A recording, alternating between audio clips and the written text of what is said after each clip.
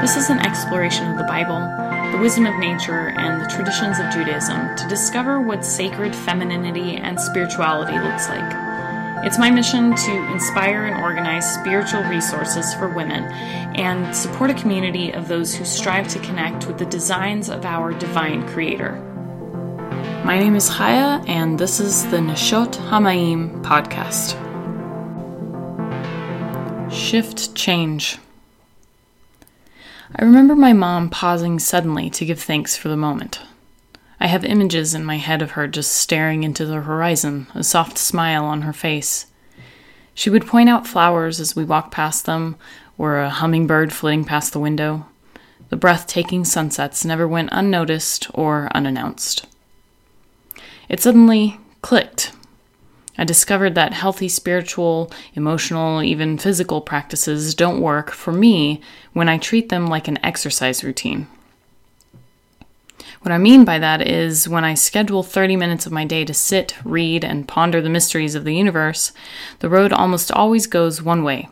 I schedule it in, it becomes a chore, I become disconnected and then discouraged, and eventually I stop doing it. What if I flip the ratio? What if I allow pondering and reading and spiritual awareness to flow freely during the bulk of my day and schedule in the errands and the have-tos for smaller chunks of my focus time? What if I pause, reflect on the moment, and offer thanks for it right then and there? Thank you, Lord, she would say. Simple, beautiful, and more profound than I ever recognized. So here are some things I've done that have helped me start this shift. Write simple practices on sticky notes and post them everywhere. For example, I have one on my fridge that says pray, stretch, breathe, drink water. Every time I pass it by, I pick an act on the list and do it right then, no matter what's happening. I stop and do the thing. Think about what you actually do during each part of your day, and try to come up with how you can make it a moment of higher spiritual connection, even if it simply creates an opportunity for an emotional check-in with yourself. Look around you and discover what you have the honor of using, enjoying, being a part of, etc.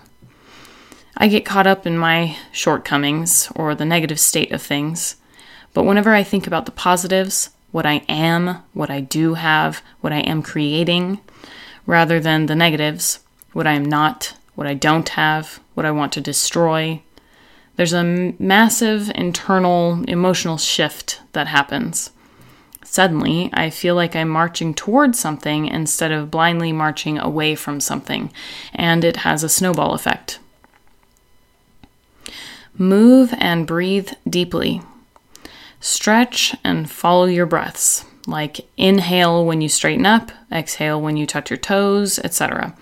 Sometimes I pray while doing this, sometimes I let my mind go blank, but I always close my eyes and breathe deeply. Sing. This doesn't have to be a written song or even one with words. I've found that simply humming something uplifts my spirits, takes me out of a grumpy or anxious mindset, and just generally brings me to the gateway of spiritual connection.